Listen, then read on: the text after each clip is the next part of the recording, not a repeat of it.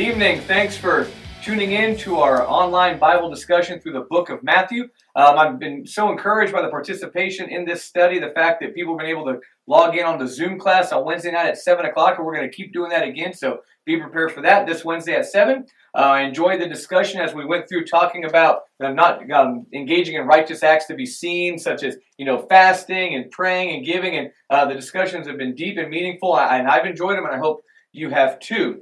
But we're going to get right into the text tonight.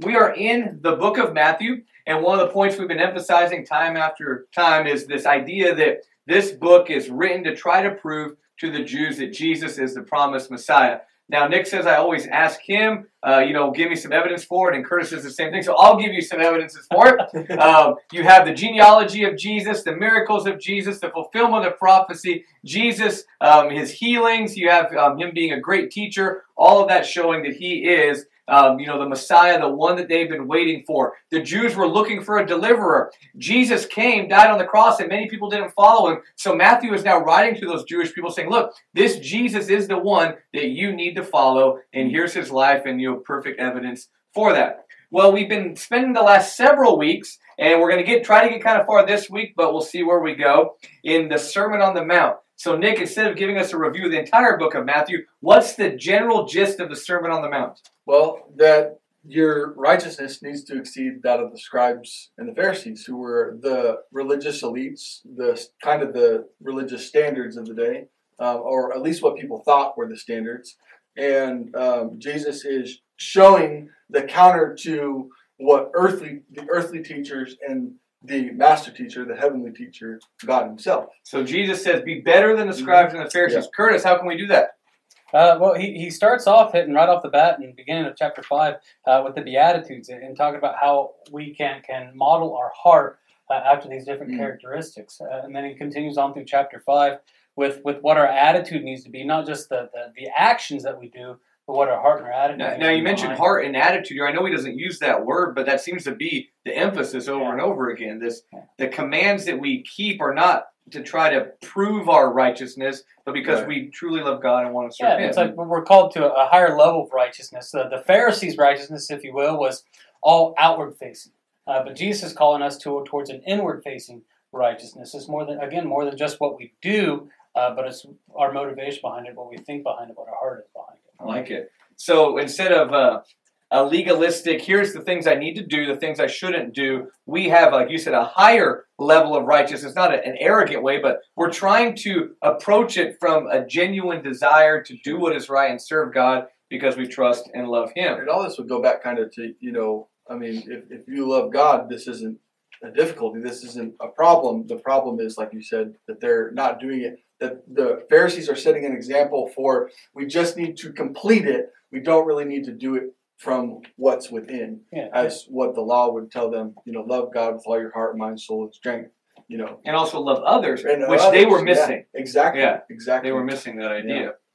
Yeah. We kind of finished off chapter 6 last week of the book of Matthew. This sermon is Matthew 5, 6, and 7. It's the longest recorded sermon we have of Jesus. And chapter 6 ended strong with the idea of not worrying. And we kind of talked about that, especially during this time of anxiety right now in our country. A lot of us have a lot of worry. Jesus says, trust in God, seek first His kingdom, and all those things will be added unto you. And then verse 34, which I know we quote a lot in my house, which is, so do not worry about tomorrow, for tomorrow will care for itself. Each day has enough trouble of its own. So chapter 6 kind of ends on that high note, like, all right, hang in there, don't worry, don't be anxious, God's going to take care of you. Then chapter 7 kind of begins, it almost seems very abruptly. Now, I know the chapter breaks are not here in the original text and all that, but even from a sermon standpoint, Jesus goes, every day is going to take care of itself.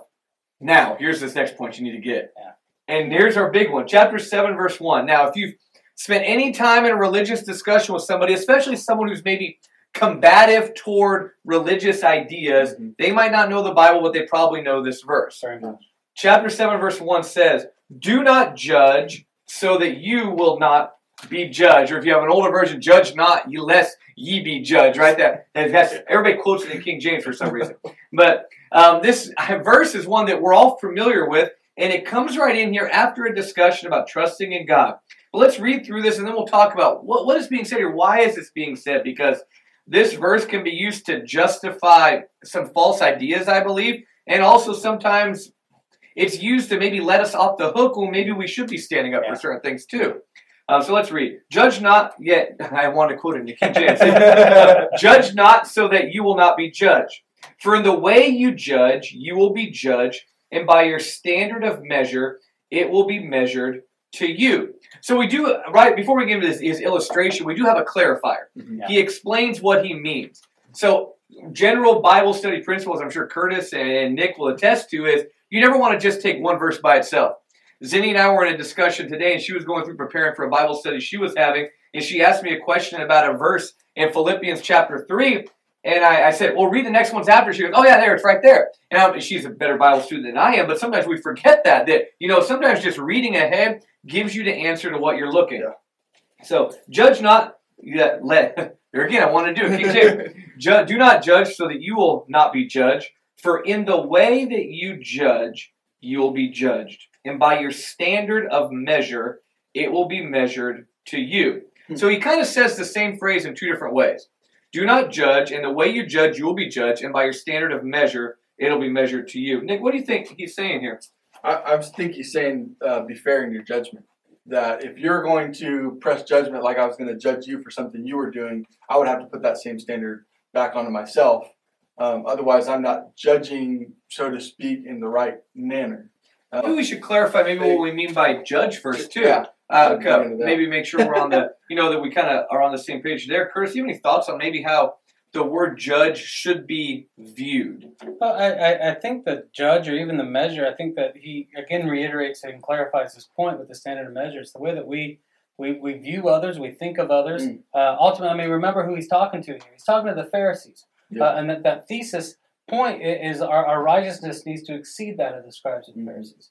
And so if you were looking at the way that the Pharisees judge, and we even got a couple examples of that later on in Matthew. In Matthew chapter 12, when the disciples are plucking grains off the wheat. Chapter 15. And then in 15, where they were washing their hands. Yeah. And so that's where they were imposing self-created rules onto Jesus and his disciples. Yeah. And so while this doesn't directly discuss that context, that is what the Pharisees were doing. They were judging with this additional burden. Yeah. And I think Jesus is coming out and saying that be careful doing that because it's going to happen right back to you. I don't think he's saying don't judge. No, and that's why the word judge by itself has kind of a negative feel. Yeah. But I mean, really, it's the formulated conclusion, and in this case, it'd be about spiritual matters. So, and we do that all the time. Right. We formulate conclusions about whether or not something is a Christian way to handle a situation, right? We come to that conclusion. And maybe we look at something. Someone might say, hey, what do you know about that TV show? Is it good for my kids? I make a judgment on it. I say, based upon what I've seen, it's not kid-friendly. that kind of idea.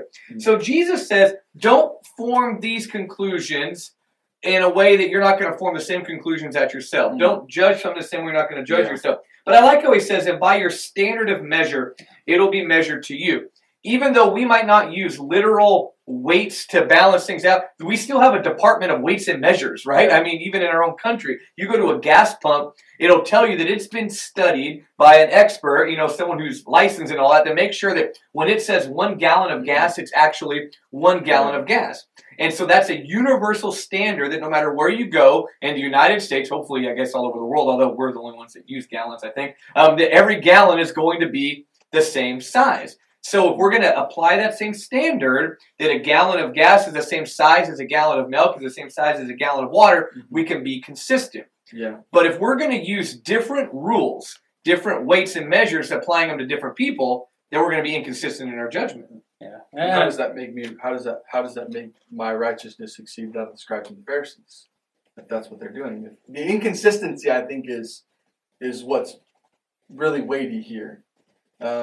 How consistent are we with ourselves when we judge other people for what we think is a non-Christian act or an un-Christian? Well, that's kind of what Curtis was saying, that the Pharisees would look at someone and say, you're wrong, but not apply that same rule to themselves, correct? Yeah, and so the Pharisees were taking upon themselves to be the police force, to go around and police these different religious acts. I mean, we do it today. Mm-hmm. We go around and say, you're in, you're not, you're not, you're not. And that's what the Pharisees were doing the same thing. And here Jesus is saying, be careful doing that, because if you go around and start pointing out everyone's little issues and making these decisions, the same is going to turn on and happen to you. And we need to make sure that we, like you said, consistent, or we're fair in what we're doing and how we're handling people. So he gives a very precise and easy to understand illustration, but it's designed to be, I guess, absurd in its imagery. So he says, why do you look at the speck that is in your brother's eye, but do not notice the log that is in your own eye? That's designed to be almost humorous, right? I mean, I love Jesus' questions. But it hits. It makes a point, because so often we read this statement that judge not defensively. We use it to say, you stop judging me, when in reality we need to look at what we're being judged upon to honestly assess, is that something that's valid? And often than not, we'll find that beam in our eye is preventing us from seeing things that other people may see. If I'm gonna criticize the behavior or the belief or something of another, if I'm not going to criticize my own and weigh my own consistently with that same measure. And how can we see so clearly what someone else is doing wrong but not our own? Especially when there's a beam in your eye, right? Exactly. And that's really the question, is like, why can I tell what I'm doing, why can I say that I'm doing everything right and point at somebody else and say they're doing everything wrong?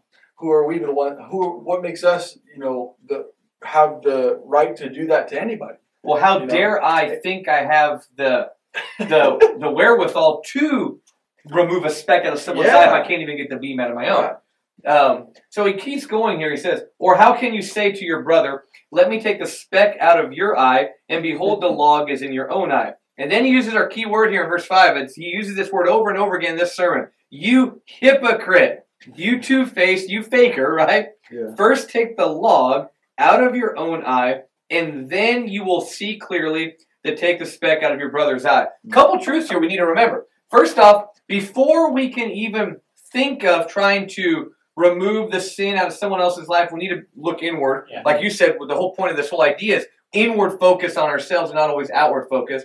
But then he also does mention, then you'll be able to clearly see to take the speck out of your brother's eye.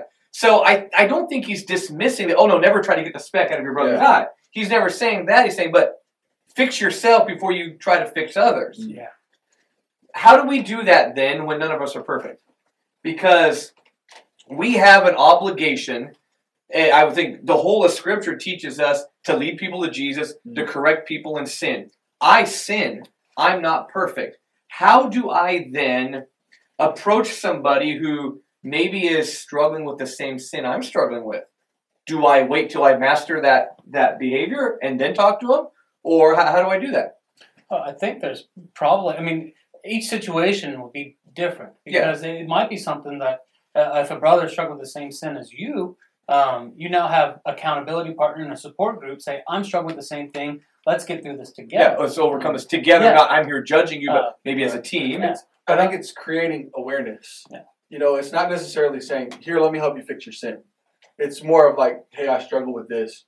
And somebody else saying, I struggle with this too. How can we work together to get that, to work through this? And it's creating awareness. Because, you don't become, like Paul would say, that he didn't become aware of sin until he saw the law. Then he became aware of his own sin. And I think it's the same thing with us. We'll go back to Matthew chapter 5. Be the light of the world. To light causes us to see things. It creates awareness. And so here is an awareness tip for us, right? And then I think to circle back to your question also, another aspect of it is if a brother is struggling with the sin that we struggle with ourselves, it's our attitude. It's not looking down upon them, say, oh, you horrible person. If someone's struggling with anger, but the only way that you can control your anger is to kick the dog when you get home every night from work, you can't chew that person out or look at them critically. Right. Maybe it's not even the way that we articulate. Maybe it's just the way that we view them or think of them in how our we mind. view them, or our tone, our approach. If we look down upon a person who's struggling with the same sin we are, then there's a problem. Yeah. But if we look at them as equals that we're both trying to overcome the sin that's different. And even if their sins are different than ours, I think we can always understand that us and all sinners are on that same plane where we need salvation. So even though their sin might be different than my sin, I sin, they sin, we both need Jesus. And I think kind of as we both been mentioning here, the Pharisees never seem to admit their own sinfulness. If they would have just said, Jesus, we're trying our best to serve you, we're kind of blowing a lot, help us, that would have been fine, right? They could have they would probably still be binding things where they should have, but they could have worked through that. Yeah. But when you arrogantly think you have it figured out and your job is to only correct everybody else because everybody else is wrong and you're always right, that's the issue here. Yeah. And I think we see this, and let's open up maybe Pandora's box here a little bit. I think we do this religiously a lot. As churches, we, instead of looking inward to our own shortcomings, let's say locally as a congregation, instead of looking at maybe our own struggles, it's easier sometimes to point out the fault on everybody else, and then it almost alleviates us of the responsibility to deal with our own problems. And even in denominational circles, we oftentimes will view Scripture as bullets in the magazine, as ammunition for me to be able to prove that I'm correct, that you're wrong, instead of looking at Scripture on how it is exposing a beam in our eye. So we need to apply it to our life, apply it to our heart, to pluck that beam out. And once we get that beam out, then we can go work on a speck. And also be willing to say that, hey, just because this one group or people or individuals believe wrong in this area doesn't mean that I believe right in all areas too. We need to be always evaluating our own teachings and our own actions as a church. Maybe that church does this wrong in worship, but we do this wrong in benevolence. Yeah. You know what I mean? And we need to make sure that we're not hypocritical in that judgment, that if we're going to dare condemn somebody and say they're lost by what they're doing, which that is huge. You're taking on the role of judge, juror, executioner, all that, which I don't think it's wrong to say that something is going to condemn someone. I think that's biblical.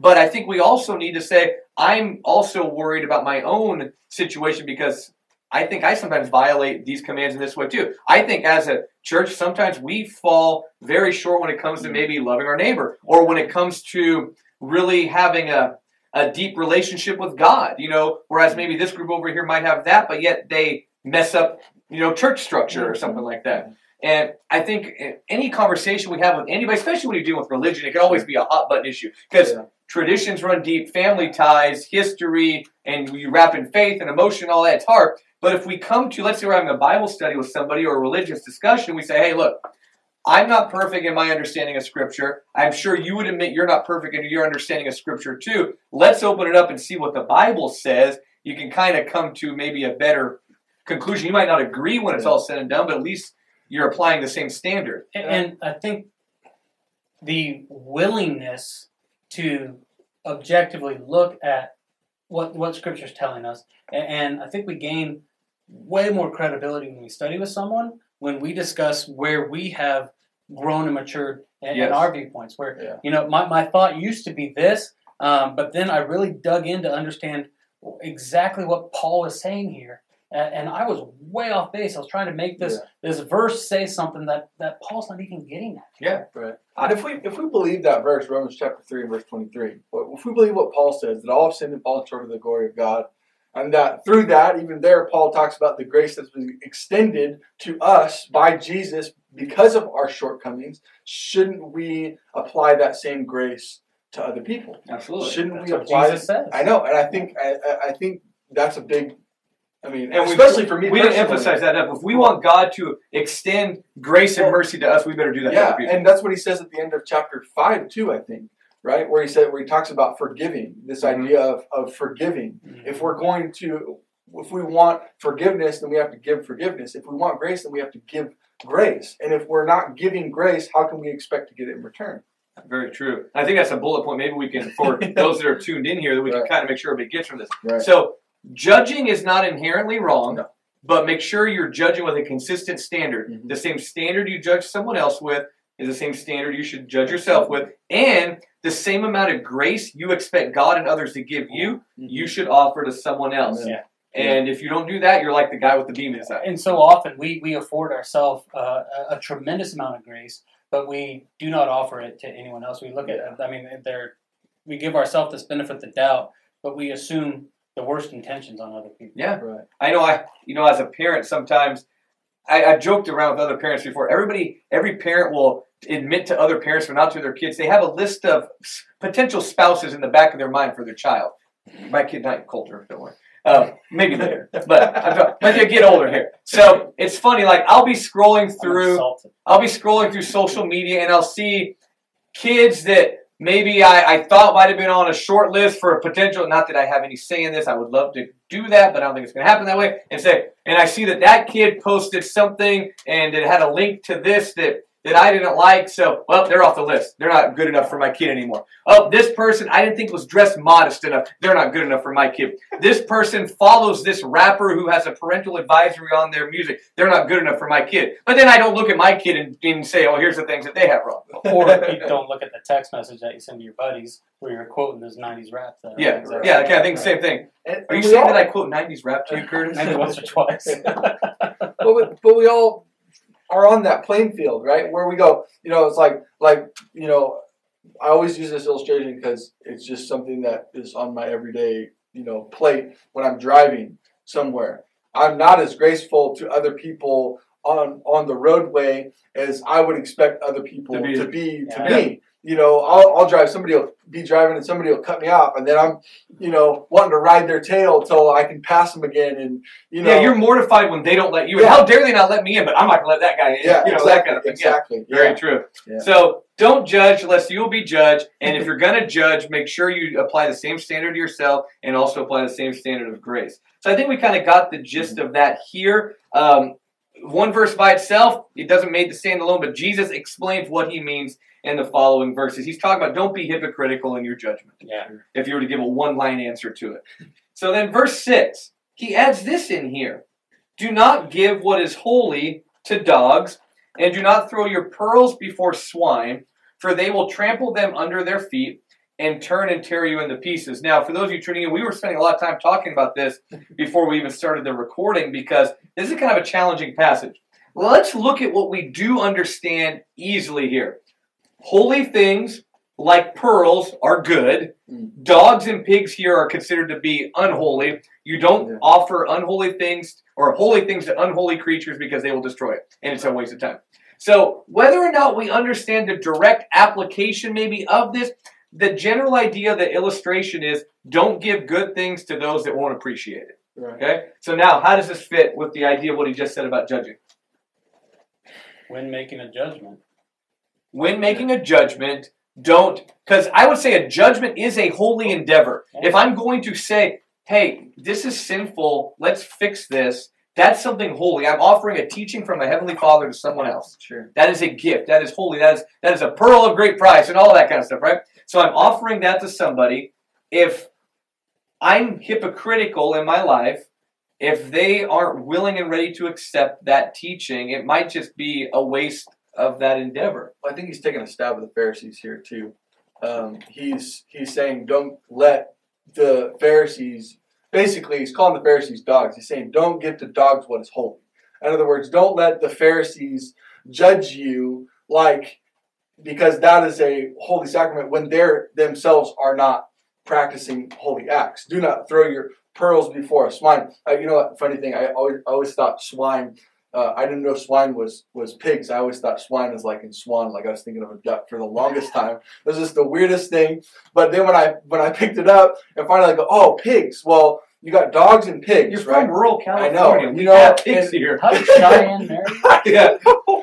You just sometimes just read things. Swan Lake, not Swine Lake. Swine Lake, swines, But right? the swine did run into the lake. Swine. So, yeah, and, so you got dogs, like dogs not like our pets, like today. No, they ate live in garbage our and live in the house. right? So Yeah. And they ran in packs and they actually would eat and attack people. There's dogs like that today in other places. They're usually Chihuahuas, but right. And then of course pigs. You read Chihuahuas, but no, and pigs, same thing. Pigs eat the refuse and all that. Well, we have wild pigs, and today. they were an unclean animal, right? And so to Jews, yeah. I think it also goes back to the beam in the eye idea that we need to examine our hearts, examine our intentions when we're doing it. Are we laying something, God's truth as holy? Are we laying that in front of others, or is it being laid in front of Yeah, us? are we the pig? Are we the swine? exactly? Are we Yeah. looking at this as a beam in our, or is a beam in our eye preventing us from seeing that we have a dog approach to Yeah, us? we thought pigs. our natural inclination is to assume that this is talking about other people. Yeah, well, it's talking about me. Yeah, talking about us. God is giving me teaching that is holy and pure Sure. and wonderful. Am I going to ask, seek, and knock, like he's going to say in the next verse, for the sure. truth? Or am I going to just trample it over? And so a lot of times when it comes to, we hear a teaching from God's word, maybe it's corrective teaching. Maybe someone else is passing a judgment that is fair and righteous. Sure. If I just reject it, I'm no better than a dog or a pig. Well, and also think the dogs digging through the trash. They're Right. looking for something. They're ignoring everything else to look for one thing that they want. Pigs are the same. When they root around, they're pushing everything else out of the way to find the one little gem that They don't care want. what's valuable to you either. Yeah. They don't care what's actually of Don't value cast to them, pearls too. before Their perspective is pearls skewed. before swine, right? Pearls are valuable, especially in those days. This can be used as currency, And so he's saying, don't throw what's valuable to you in front of something that's going to trample it and not value it like you're going to value it. And are we willing to consider what is being thrown our way? Yeah. Is it holy or is it not? Right. I think that's good there, absolutely. If we flip it around too, you do have to pass judgment on whether or not it is holy or unholy. And, all of this is about decision making. So I do come back to that because I do think that some people, again, misunderstand judgment here. There's a lot of decision making, which that could be another, way of looking at judgment that is taking place here. So he says, don't be the pig, don't be the swine, or don't waste your time with pigs and swine. And then he kind of tells us how to cure that, how to make sure you're not a pig or a dog in verse 7. A long time ago, I wrote a note in my Bible right here. It says, dogs and swine will not ask. Because look at verse 7. Yep. He says, ask and it will be given to you. Seek and you will find. Knock and it will be open to you. For everyone who asks receives, and he who seeks finds, and to him who knocks it will be open. Mm-hmm. Now, this isn't the first time he's mentioned seek in this sermon already. Chapter 6, verse 33, seek ye first the kingdom of God and his righteousness, and all these things will be added to you. So if our priorities are right, when something holy is casted our way, we're not going to treat it like a dog would treat it. We'll treat it like, with respect. And we are also a person that's also desiring holy things. Right. Seeking is the same as asking and all that. Right. We have, or blessed are those that hunger and thirst for righteousness. Yeah, I'm sorry, yeah, your fingers yeah, are still on the point. But yeah, our minds go back to that idea of, do you have that hunger, that desire, you want it so bad, you're seeking to know. And then think about these three things that he's talking about. He's talking about asking, using your words, seeking, using your eyes, looking, actively looking for a way to find that thing, and then knocking. If you cannot see what's there, using, it's like behind a door. You can't see what's behind the door, but you know something is there, that if you knock, it will be opened to you. And these are all active verbs here too. Yeah, exactly. And it's a perpetual. Our whole life is constantly seeking, constantly asking. We're always going to be hungry, right? Yeah. And that's how we are here. and that's cool. There's an old proverb. I don't know who it's from, but when the student is ready, the teacher will appear. Mm-hmm. And so that's what we need to constantly be maturing in our spiritual walk. And kind of the point we discussed earlier about the beam in our eye, where we can grow in our maturity and understand something where we may not have been at the point to understand a scriptural teaching at one point in time. We have progressed. We have asked. We have sought. Right. We have knocked, and now we have. Maybe opened. Yeah, and so now we're eating to meat a little bit, going to meat a little bit more. Right. in our And maturity. this passage, I always saw this differently, because of course, you guys both grew up in the church, but I didn't. For me, it was a bit of a challenge coming out of a world where church wasn't a priority, or what the Bible was not something that was read, stories were not taught. This verse applied in a whole different way to me, where when it came to the forefront of asking, does God exist, I actually had to seek it out. Yeah. When I figured out that God existed, then I had to ask for other answers. Then when I started looking and seeking and knocking, then all these doors were opened. My answers, the questions that I was asking were there. Exactly. The pearls are always there. That which is holy is Yeah. always there. But are you ready to receive it yet? Right. His teaching here is we need to be people that are always open to receive that corrective, righteous, holy teaching that comes from Jesus. Mm-hmm. And if we're seeking first His kingdom, that'll happen. And it's kind of funny because in chapter 6, when you seek first His kingdom, physical needs are provided. Here, when you seek Him, it seems like spiritual needs are provided. Yeah. You know, And if we go back to the illustration about the beam in our eye, if we if we literally had a beam sticking out of our eye, we would want desperately to get that removed. Mhm. And if the way to get that removed is to grow in our spiritual maturity, Mhm. the only way to do that is to ask, to seek, to knock. And so I think that we all need to have the mentality, whether we grew up in the church or out of the church, probably even more growing up in the church, to verify that that beam can get out of our eye and to dig in. You know, I heard of a preacher one time bragging, and this is kind of one of the scariest things I ever heard of a preacher maybe bragging about, that he had never had to rethink or change his position on anything doctrinally the entire time he'd been preaching. And I'm thinking, then you're not asking, seeking, and knocking. Yeah. You're doing something wrong.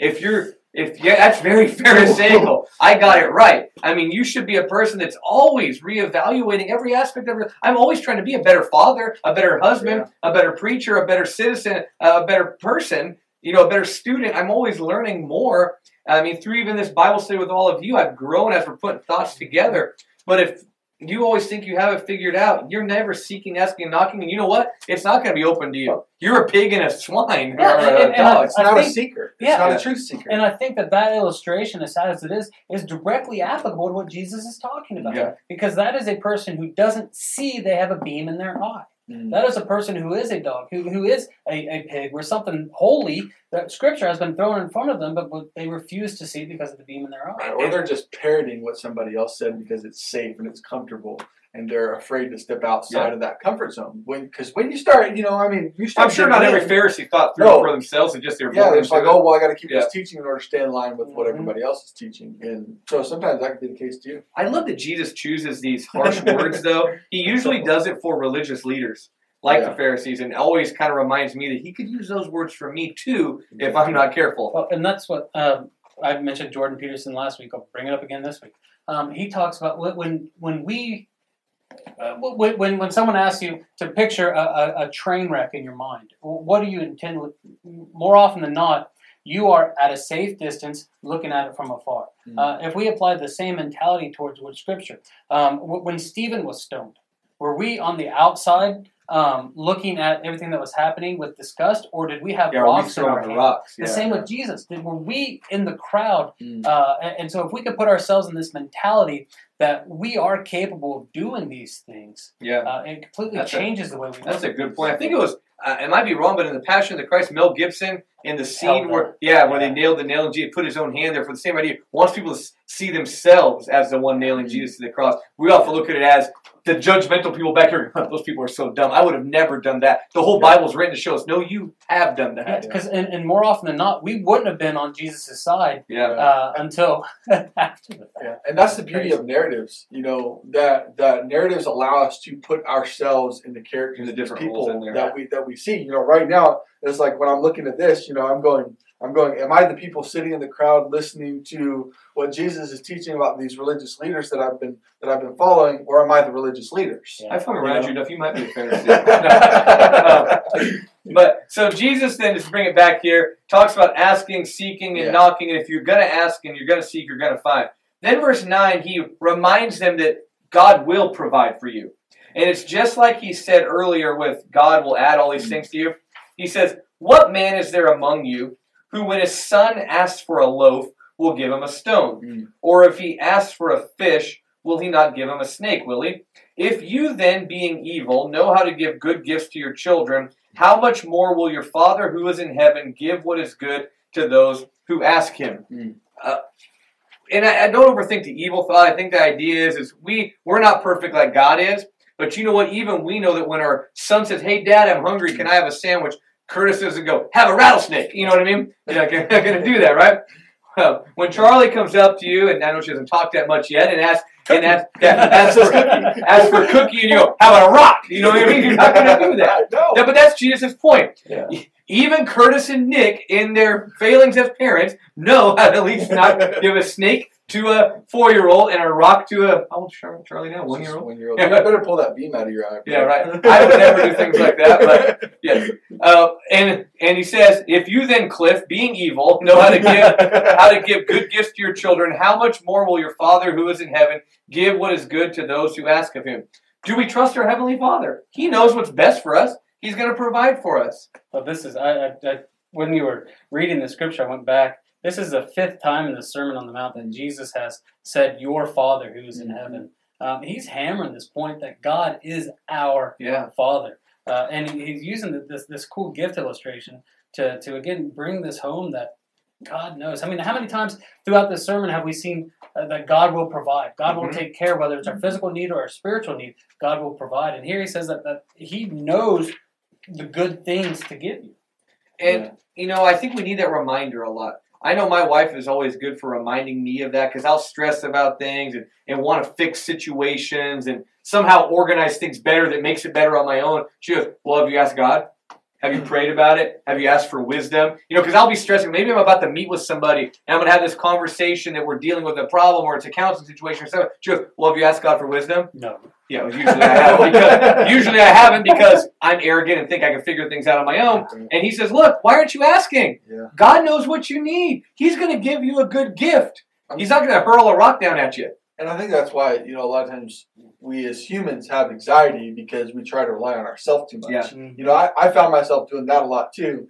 And in my past, when I was in situations that were very high stress, I found myself going, "I need to pray, I need to pray, I need to pray," because I am not in control. And I love that point that we keep, your Father who is in heaven shows an existing control by someone that other than ourselves. Because when we try to get in control, what happens? Well, we usually fail. Yeah. But it's also, if we're not willing to ask for help, Right. we're hoping to do it on our own, so therefore we can give glory to ourselves. Right. Yeah. And if we're letting our light shine through, letting God's light shine through us, we're about giving glory to Him. And I think maybe that's why we don't ask God, because then we got to give God the credit. Right. And we don't like that idea. Interesting. So, do we realize the things that God gives us as good at the time He gives it to us? Not always. Does a child realize that the good that his parents giving him is good at the moment? They might not. Bed to sleep in, food to eat. They don't understand that this bedtime right now is a good gift, or that this healthy meal, although it's not, ice cream is. You don't really worry about those things as a kid. I don't ever remember. I mean, not to be, I'm not being arrogant or anything. I don't ever remember. I always trusted that my parents were going to provide for me. Trusted mom and dad. Yeah, and if we trust dad, we're gonna trust our Dad Father. is going to do what Dad does. He's going to provide that meal for me, that place to sleep, that good thing. And why don't we look at God that way? Why don't we trust God like that? He's got even more control than our own dads. He's got even more control than He's got the universe at his disposal, right? Yeah. Dad just faked it. That song, he's got the whole world in his hands. And how much more will your Father who is in heaven give what is good to those who ask Him? That idea of being in heaven too is repeated throughout this sermon about, store up for yourselves treasures in heaven and all that kind of idea, your Father in heaven. And here again, are we going to be focused on the earthly, or are we going to be focused on that which is heavenly? And we focus on heavenly things, we're going to trust on our Heavenly Father's will. And to Zinni's point, He gives good things when you ask Him. Yeah. Not when you don't. Yeah. Because it might be something, and I know, or I do it with Coulter sometimes, where I'm just waiting for him to ask for the question, and it's right here. I'm ready to give it to you, and then he doesn't, and it's like, well, okay. Or have you ever tried to give information to him when he doesn't want to hear it either, right? Yeah, kind of same thing. But when they ask, then they're ready to learn. Yeah. Versus, on the flip side. That's a good point. So then, verse 12, in everything, therefore, treat people the same way. Wait a second. It sounds like just like he said at the beginning of this chapter. Right? Yeah. In everything, therefore, treat people the same way as you want them to treat you, for this is the law and the prophets. So he kind of bookends this section. It begins with treat people the way you want to be treated. It ends with treat people the way you want to be treated. And in the middle of all that, work on yourself. Then you can fix others. And if you need help, ask God. Yeah.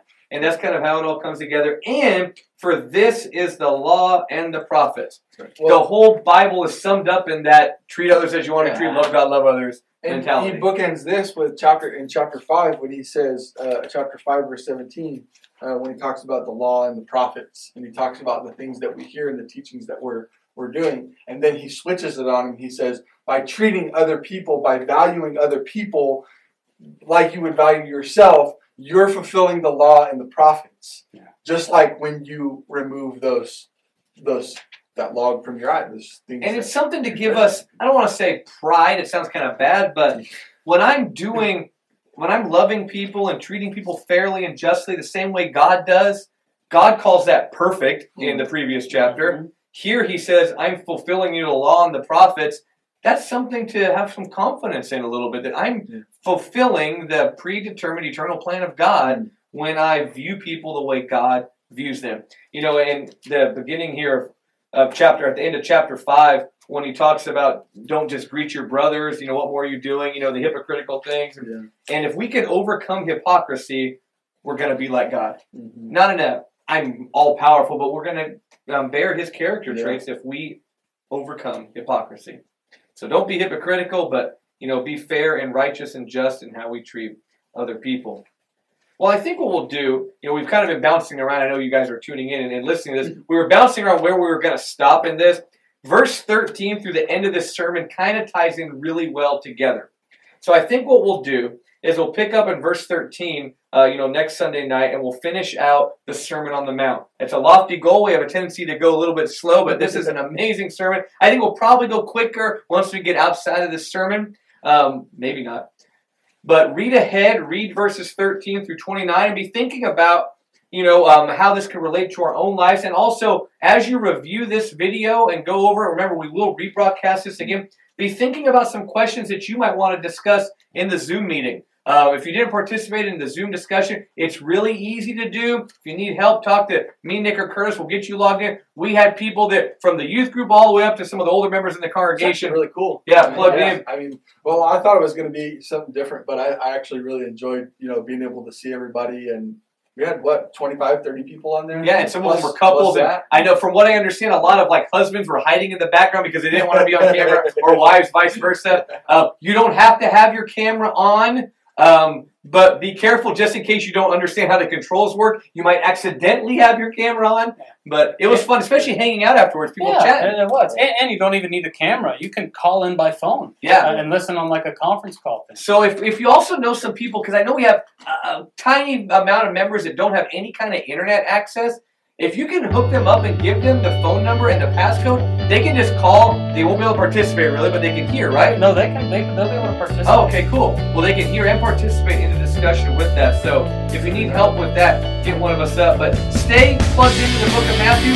Our class is going to continue with this kind of pattern going through the book. As I preach through different lessons, I'm going to try to keep coming back to some of the material too to reiterate what we've been looking at. But tonight, I would say the big takeaway is, don't be a hypocrite.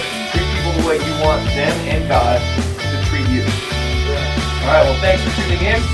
Have a great evening.